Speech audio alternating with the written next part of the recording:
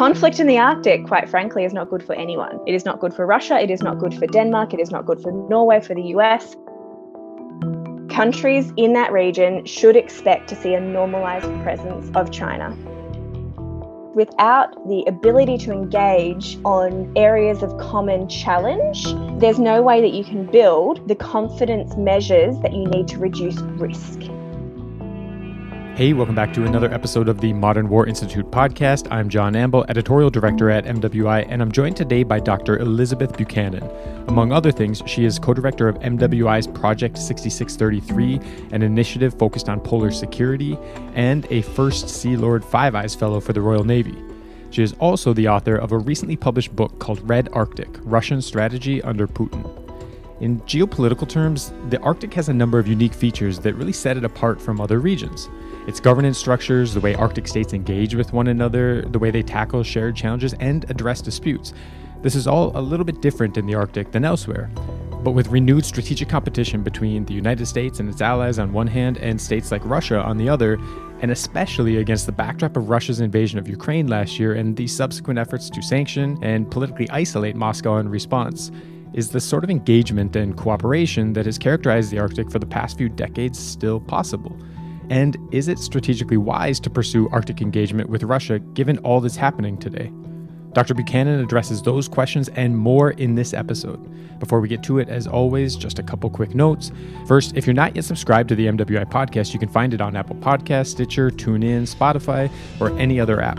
And second, as always, what you hear in this episode are the views of the participants and don't represent those of West Point, the Army, or any other agency of the U.S. government. All right, here's my conversation with Dr. Elizabeth Buchanan.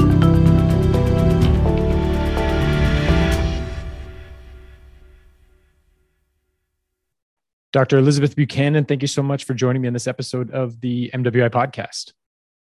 Thanks, John. Excited to be here. So you have a new book out, published, I believe, by the Brookings Institution Press called Red Arctic: Russian Strategy Under Putin.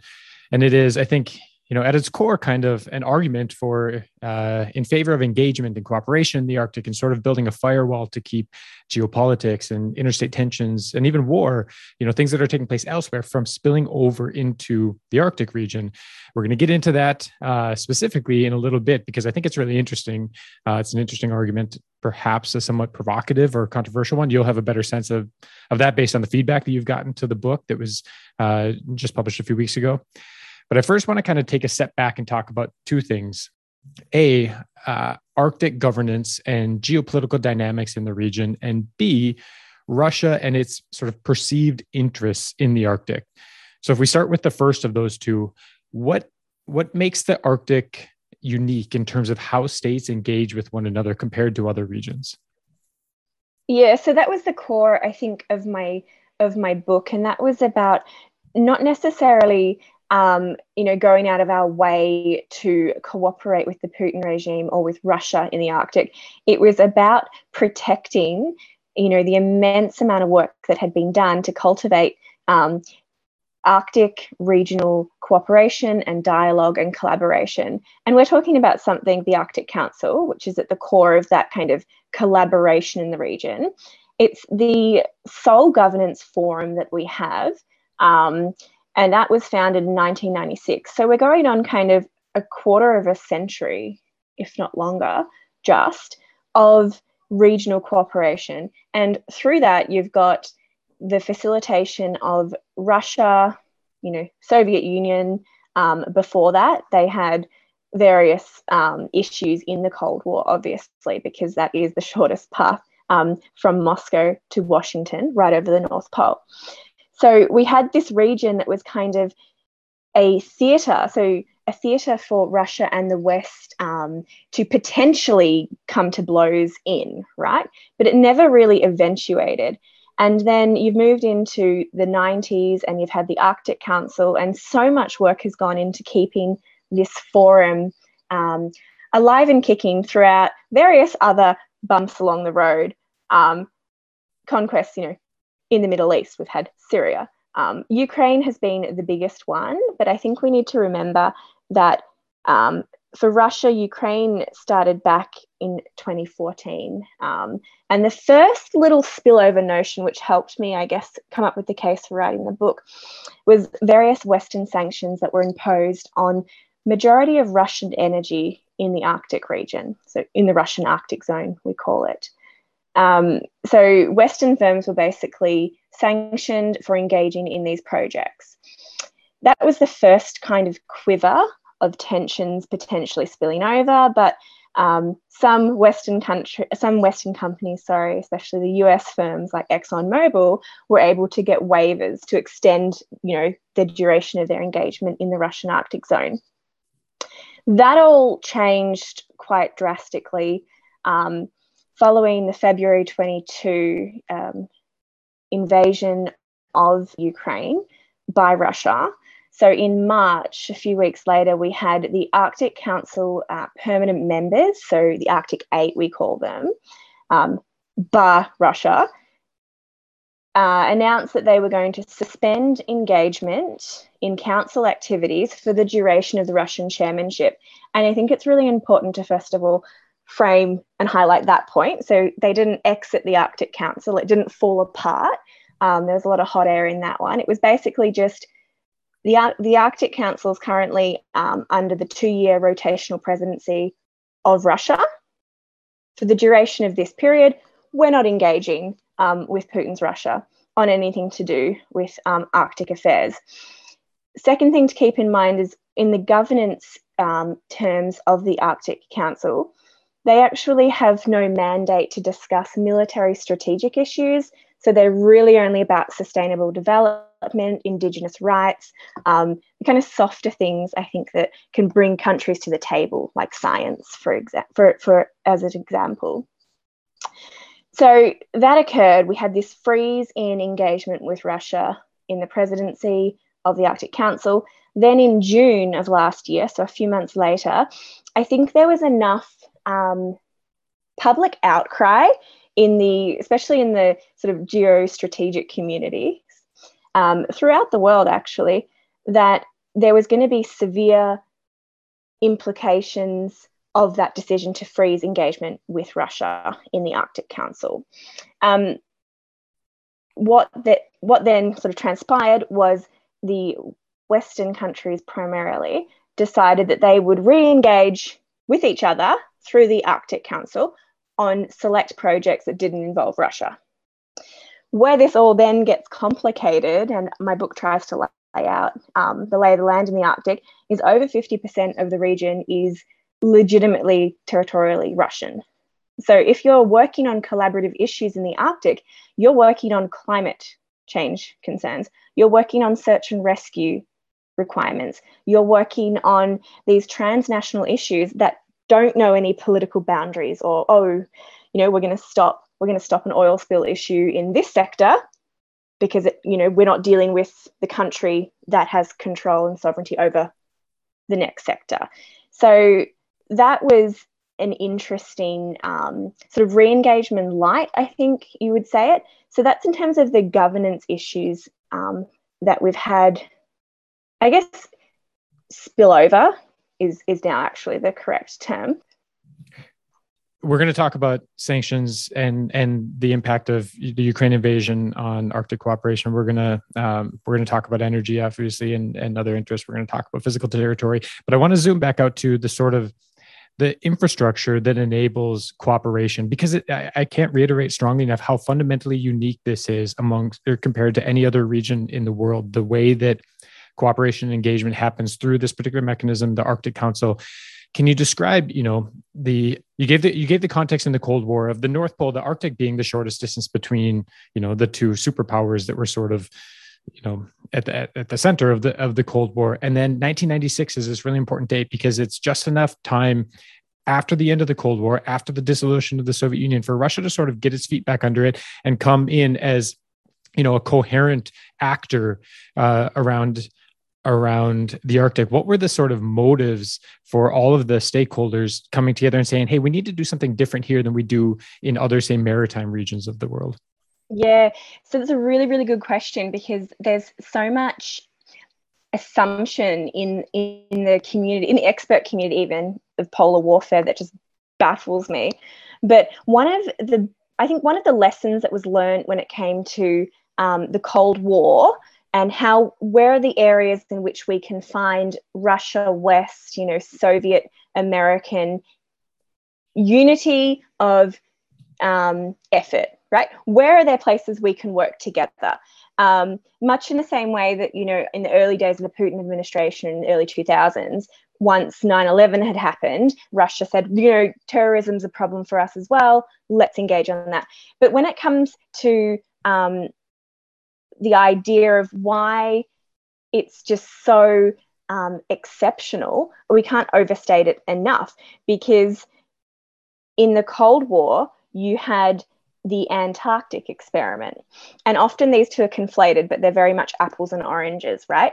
So basically, you had the 1959 to 1961 negotiations, but it's completely different to what eventuated, because essentially the Antarctic Treaty froze the discussion of who owns what and who can, use that continent for strategic purposes and strategic gain. So some people kind of claim that was the first polar win for the Cold War, but it absolutely wasn't, because the engagement between the two states, or two blocks, I guess you could say, in those times, was very limited. There wasn't much overlap at all, and it was a competitive existence to kind of put a lid on it. Then you've got in 1996 the development of the Arctic Council, and that wasn't about putting a lid on any strategic or geostrategic interests. That was about facilitating engagement, right? And I think that what the difference is, and just why the Arctic Council itself and why the Arctic issue as a theatre, I think as a strategic theatre, is just so exceptional, is because it is at its heart a maritime problem, right? And every maritime problem we look to has to have a baseline of cooperation, right? You need to know the rules of the game. You need to have avenues for dialogue. To deter, you need to have dialogue. Because without the dialogue and the collaboration, or at least the ability to engage on areas of common challenge, there's no way that you can build the confidence measures that you need to reduce risk. And I guess part of the central thesis of my book is we have the potential, and obviously it was released before the decisions were made to suspend engagement through the Arctic Council with Russia, but we have the potential here for a powder keg of risk. And in suspending collaboration and engagement with Russia, and I know that this line of argument, as you said, was a little bit controversial, and that's fine, but if we don't have the confidence building measures there, they're really hard. Part of the thesis of my book is it is so hard to re-implement them. It, again, over a quarter of a century of efforts from numerous stakeholders, numerous iterations of governments, to facilitate this maritime space, yes, covered by ice for most of the year. It is still fundamentally a maritime space, and maritime requires cooperation to keep it going. Like, that's just the fundamentals of it. But I think in the suspension of viable engagement with Russia, we have the West generally has not only complicated its ability to deal with common problems in the Arctic, environmental problems, climate problems, research issues, but it has also complicated its ability, again, the West, to protect and promote national interests. So if I take the US as a stakeholder in the Arctic, again, legitimate, Arctic Rim territory, historical, basics of geography again, you now have a challenge in which the suspension of collaboration, or at least the air of wanting to communicate and work with Russia, has been used by the Russian government, to basically throw their hands up in the air and in a information warfare kind of way say, you forced us into a corner. We can't cooperate with you. So we're going to look to other partners. They knew full well that China, India, a number of Middle Eastern countries, United Arab Emirates, Saudi Arabia, have key interests in what's going on in the Arctic, right? They were there in the winds, ready to be ushered in. So that's where I'm saying the diversity of national security issues in the Arctic, I feel, and this is my thesis, has been unnecessarily complicated by this decision to freeze engagement. Because now countries in that region should expect to see a normalized presence of China, of India, of Saudi Arabia, perhaps even Pakistan. And that, for me, is a bigger net problem. So you mentioned geography, which I think is really important. You open your book. The very opening sort of vignette in the preface is the 2007 Russian expedition that planted a flag on the Arctic seabed. At the time, I think that was largely framed as a sort of bid to control access to resources in the region, which you've talked about. So if we turn to the kind of the question of Russians' interests or Russia's perceived interests in the Arctic. You've got resources that you've talked about, but you also, again, you mentioned geography. And I think this is really interesting. You know, if you look at the North Pole, if you look at the Earth from above, you put a pin sort of in the North Pole, and then you draw a line, say, from that pin to the Alaska-Canada border, and another one from the North Pole, from that pin to the Bering Strait. That represents sort of the wedge within which U.S. territory in the Arctic exists. It's maybe 30 degrees, probably even less than that, of the 360-degree circle. You go on, you can do, Canada, Denmark, obviously through Greenland, the little bit of Iceland that sticks up above the Arctic Circle, the Nordic countries, and then you get to Russia. If you do that same thing for Russia, it's almost 180 degrees. It's almost half of that circle. There's a huge amount of, as you said, 50% of land, the landmass in the Arctic Circle is Russian. So we often in the U.S. talk about Arctic security as a homeland defense issue, a national defense, territorial defense issue because of that. Given the fact that they have, a littoral region that's something like 6 times larger than that of the U.S., does Russia also frame this principally as a national defense issue, or is it mostly about resources, or am I missing something? Is it more than just about those two things? No, there is so many driving factors here. I think the overarching point is that there has been a continuity from Soviet days, perhaps even before then, but I'm not the expert on pre-Soviet Arctic strategy, unfortunately. That might be the next book. But there's been a continuity of strategic interest in the idea that this is an open flank. This siege mentality, this arguably increasingly schizophrenic mentality of, if our enemy is at our door, this is the one it's going to come through. It is the largest flank we have. We cannot resource it. We cannot secure it. But we're going to do our darndest to try. So that's the first thing. Again, go back to the geography point. I think that is such a significant part of this issue, and it's one that's overlooked, and to its own detriment, because if you can just show someone a map and talk about the rules-based order that we try to promote and protect, and the centrality of things like UNCLOS, UN Conventional Law of the Sea, if you were then to look at a map, as you said, from a pinpoint from the North Pole, you would see that there is a legitimate international legal stake here for Russia, that our international rules-based order we seek to uphold. If we were being good little Vegemites and wanting to do that everywhere, including in the South China Sea, we would also be doing it in the Arctic, right?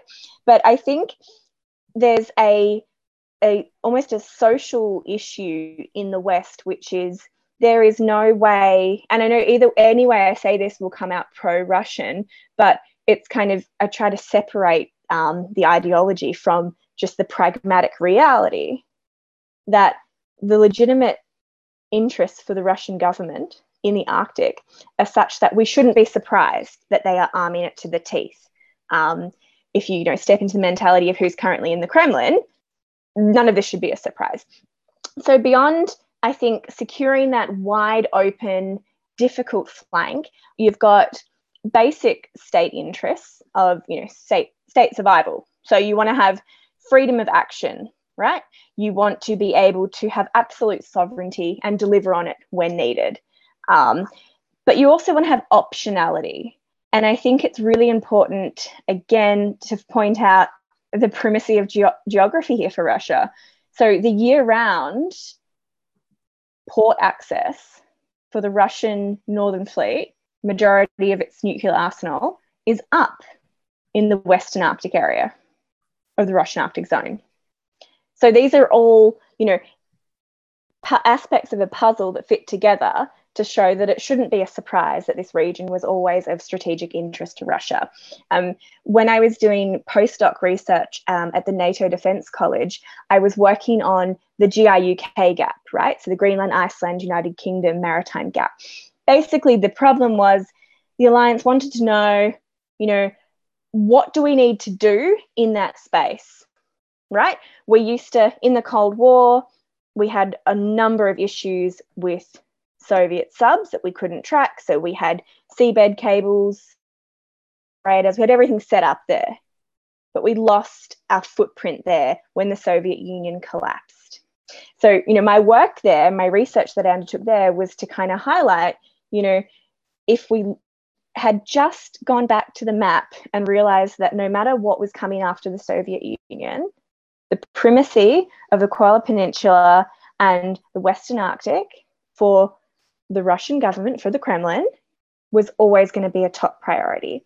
Other geostrategic interests, and these aren't just for Russia, these are what are enticing new parties to the region, rising powers to the region, is the rerouting of international trade. There's often jokes made about the Northern Sea route and the transpolar route or the Northwest Passage as potentially rewriting the rules of global transport. And, naysayers will say, oh, just because the ice is melting doesn't mean it's going to be, easy to access. You then have fast ice, you then have more strategic challenges.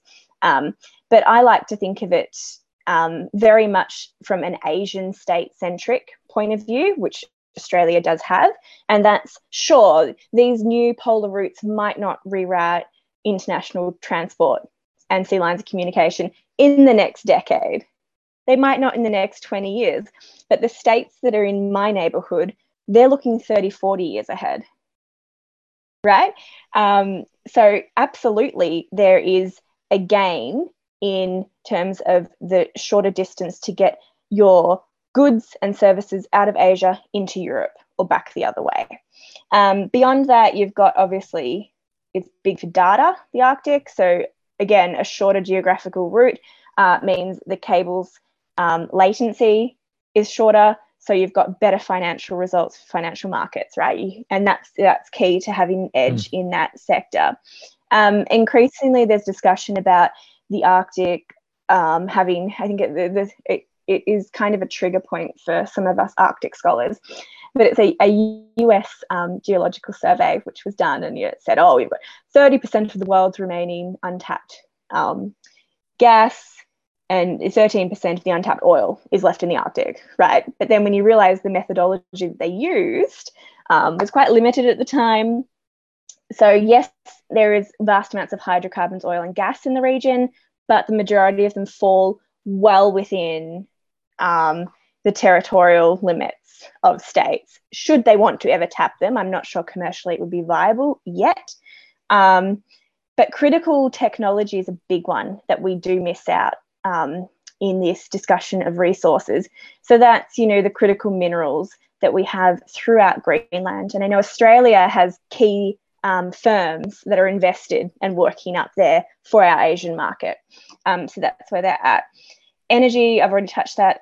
Fisheries is another big one. So the majority of the issues that we have currently in the Southern Ocean are starting to rear their head, especially in the North Pacific into the Bering Strait. And I would expect the next casualty of Arctic suspended dialogue and just Arctic insecurity to be the Central Arctic fisheries ban, which is bad news for everyone, very good news for China. So obviously one of the themes that's come come up throughout this conversation is the central theme of your book, as I mentioned, the idea that, hey, there's a case to be made for continued engagement with Russia regarding issues surrounding the Arctic. As I mentioned, that is perhaps a provocative one or a controversial one. And the reason for that is because, in the context of what's been going on for the past 13 plus months in Ukraine, in the wake of that sort of renewed aggression in February 2022, we saw a pretty comprehensive sanctions regime put in place, escalations of existing sanctions and new sanctions put in place as punishment for the invasion, but also to deter further aggression. Now, how effective those sanctions have been is, I guess, maybe a separate issue or an issue for a separate discussion. But fundamental to such a comprehensive sanctions regime is just that, how comprehensive they are. Carving out exceptions, the risk is that it might undermine some of the sanctions' effectiveness. It might call into question the solidarity and commitment of sanctioning parties. This is why, a year ago, there was kind of a lot of heartburn about issues. Well, how much Russian oil and gas that Europe is quite dependent on can we still accept while making sure that these sanctions still bite? That's, I think, why this is maybe a controversial contention to make surrounding the Arctic, right? Is how do you do that? How do you pursue engagement and cooperation in the Arctic without it diminishing the significance of sanctions and political isolation that's imposed elsewhere? Yeah, really, really good points. And I am fully aware of how the argument, the hypothesis can land and did land for many of my Western, not only colleagues, but friends who, raised concerns in some ways about the fact that I'd put this book out there and put my name to it.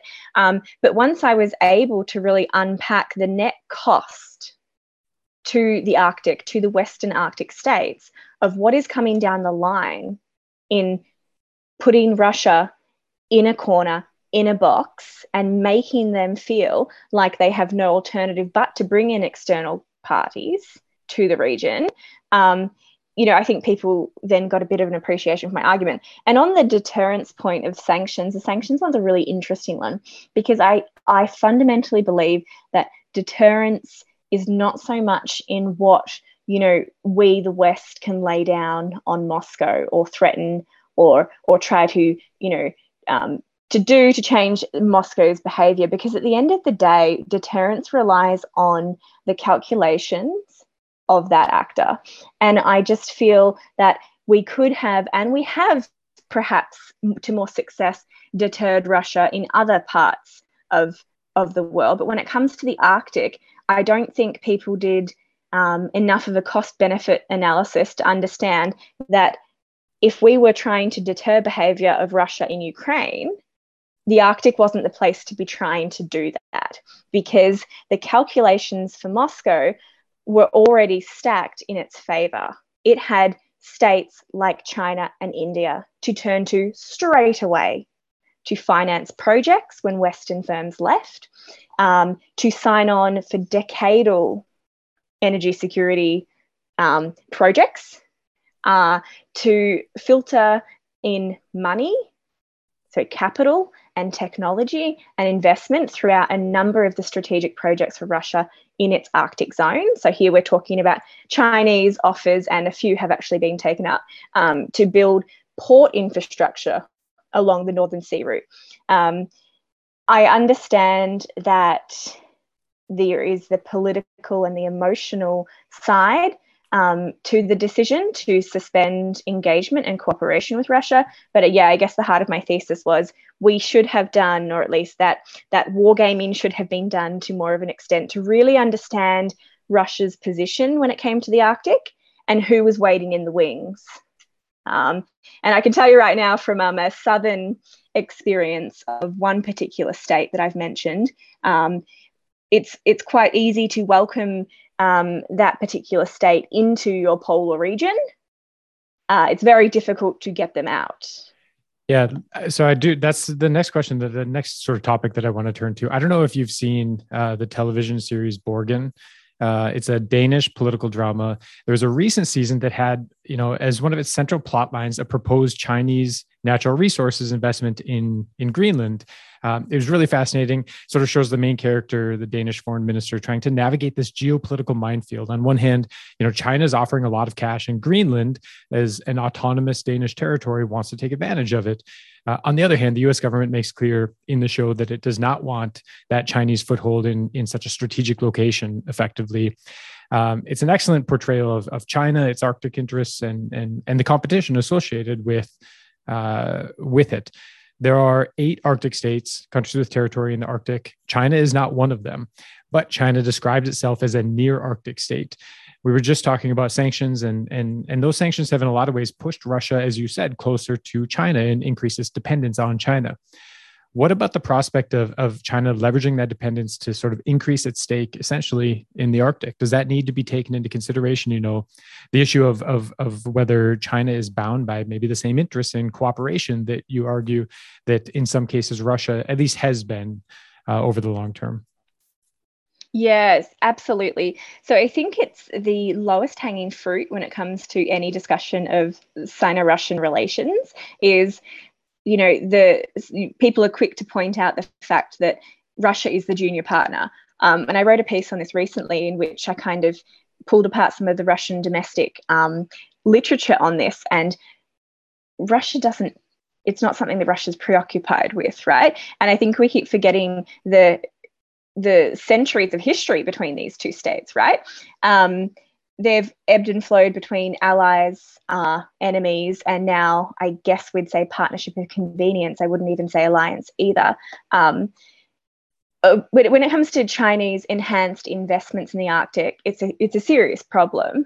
But I think then again, we need to have a bit of a reality check, and we need to socialize the fact that Russia has quite stringent domestic legislation. So no foreign firm can have strategic investment of over 40, 48, 49% in a number of ventures.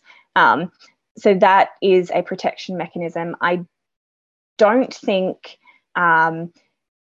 Russia would be walking into any deal with China without having those concerns in the back of their mind.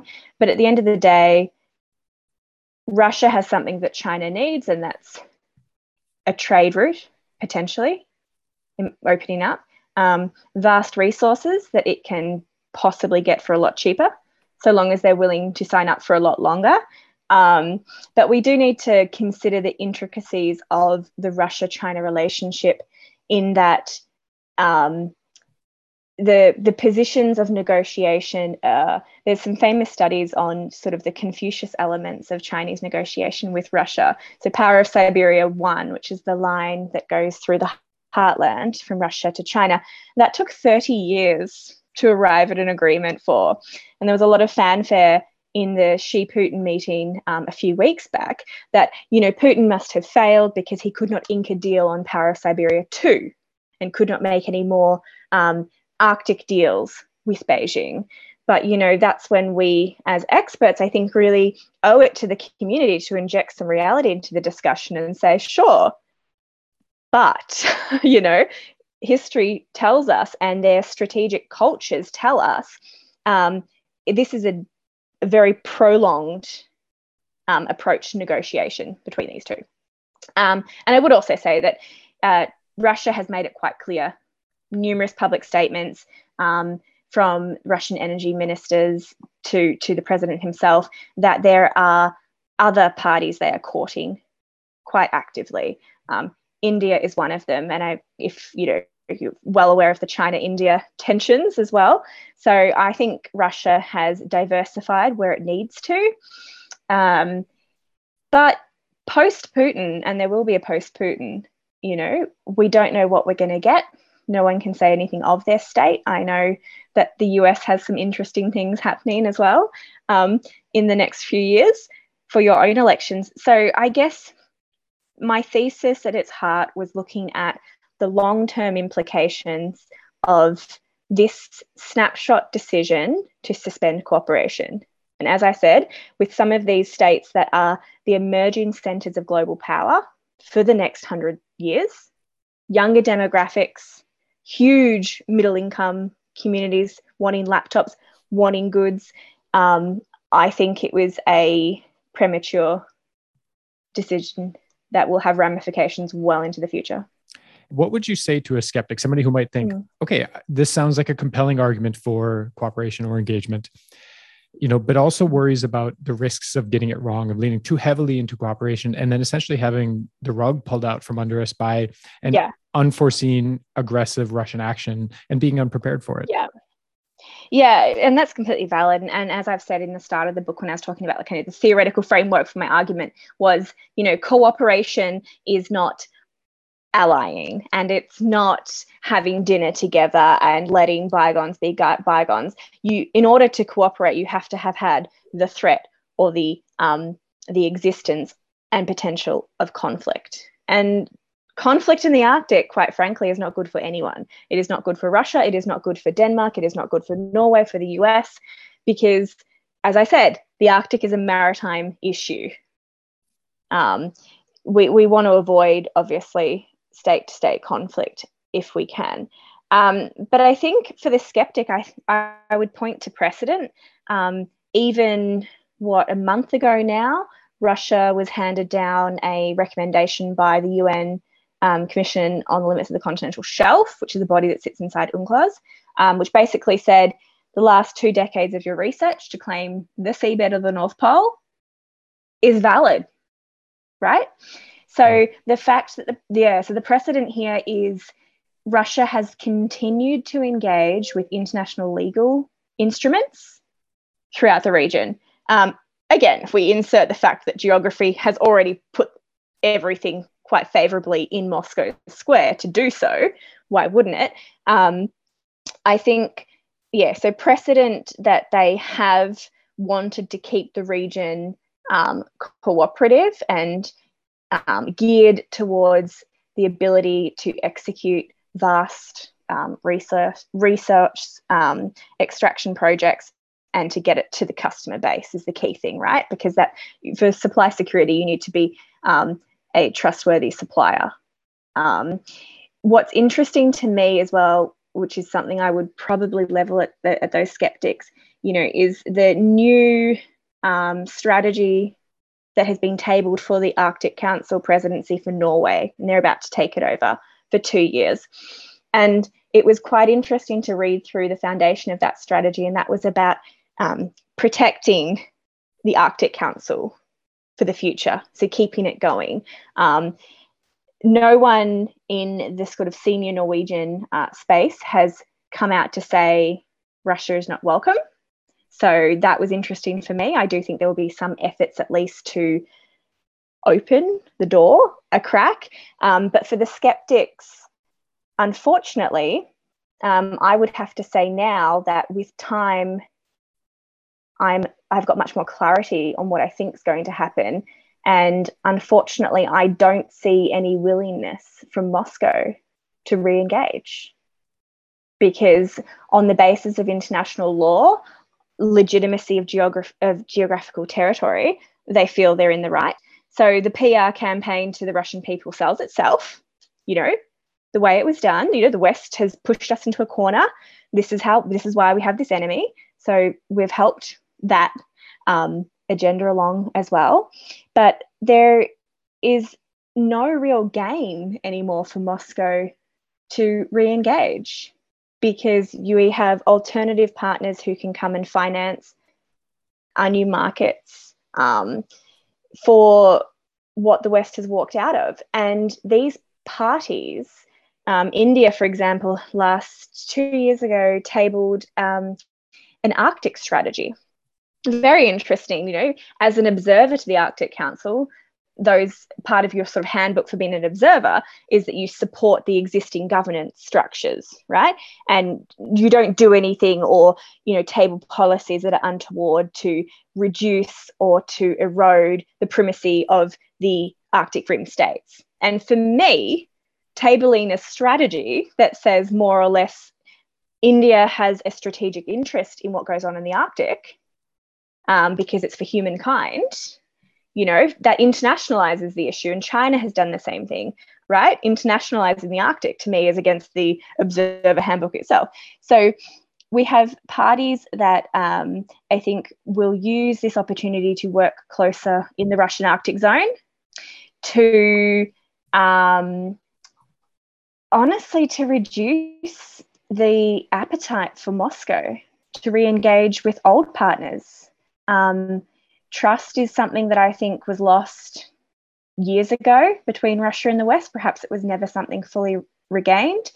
But confidence measures and confidence building measures, I don't think have any air left in them, because the willingness is just not going to be there. And for me, that's part of the net problem that has occurred in the Arctic for Arctic Rim states. And I mean, it's not the first order effects of having Chinese investment in the Arctic going gangbusters in the Russian Arctic zone.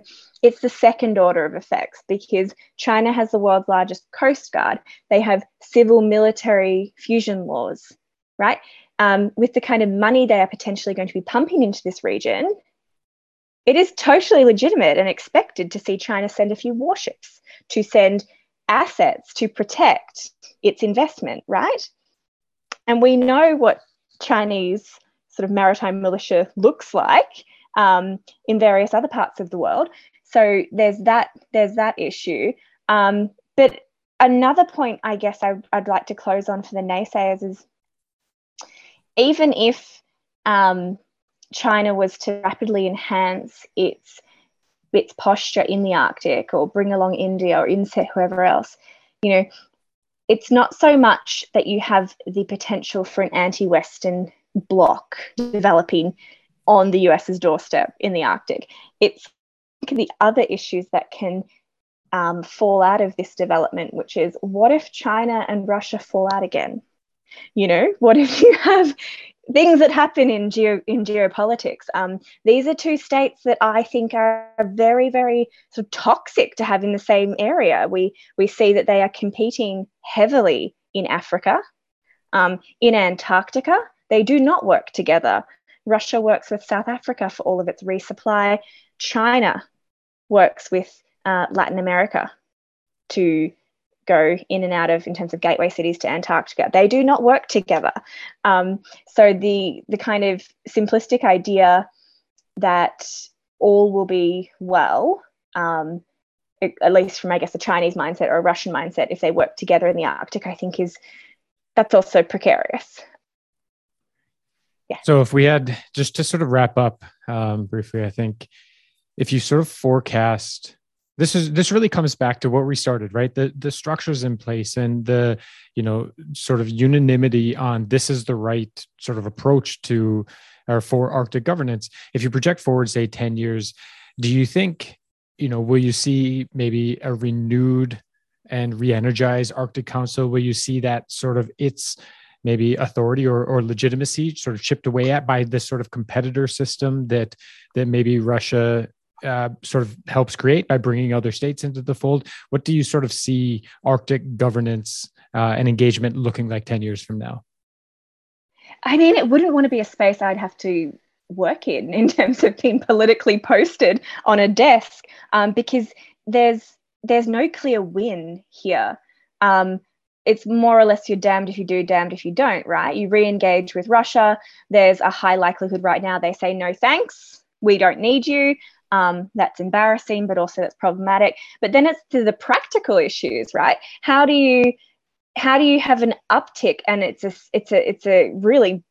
huge uptick in polar tourism. So sending cruise ships stacked full of people up to this region, in which a state that has over 50% of the search and rescue responsibility is not a state you're talking to, not a country you can rely on. So this is, it's, I guess my 10-year projection for the region is the Arctic will be well and truly internationalized, and not in terms of it being a commons in terms of the high seas there in the Arctic Ocean, or being a rapid east-west transportation route, but in terms of an internationalized sphere of problems, right? Because how we deal with the rise of China, with traditional adversary states like Russia in the Arctic, is going to say a lot for what we do in spaces like space, right? There's a lot to learn. Right. with who we want to work with, who we know we can't work with. But for me, again, the point of the book was I feel it was premature and a misstep to cut ties in a region where collaboration and engagement was serving its purpose, because I don't think we will have that opportunity back as the West. Well, on that not altogether grim, overly optimistic note, I think we will wrap up. Liz, thank you so much for making the time to talk about it. It's a really interesting book. It's thought-provoking, clearly well researched, and so I want to thank you again for making some time to talk to me today. Thanks, John.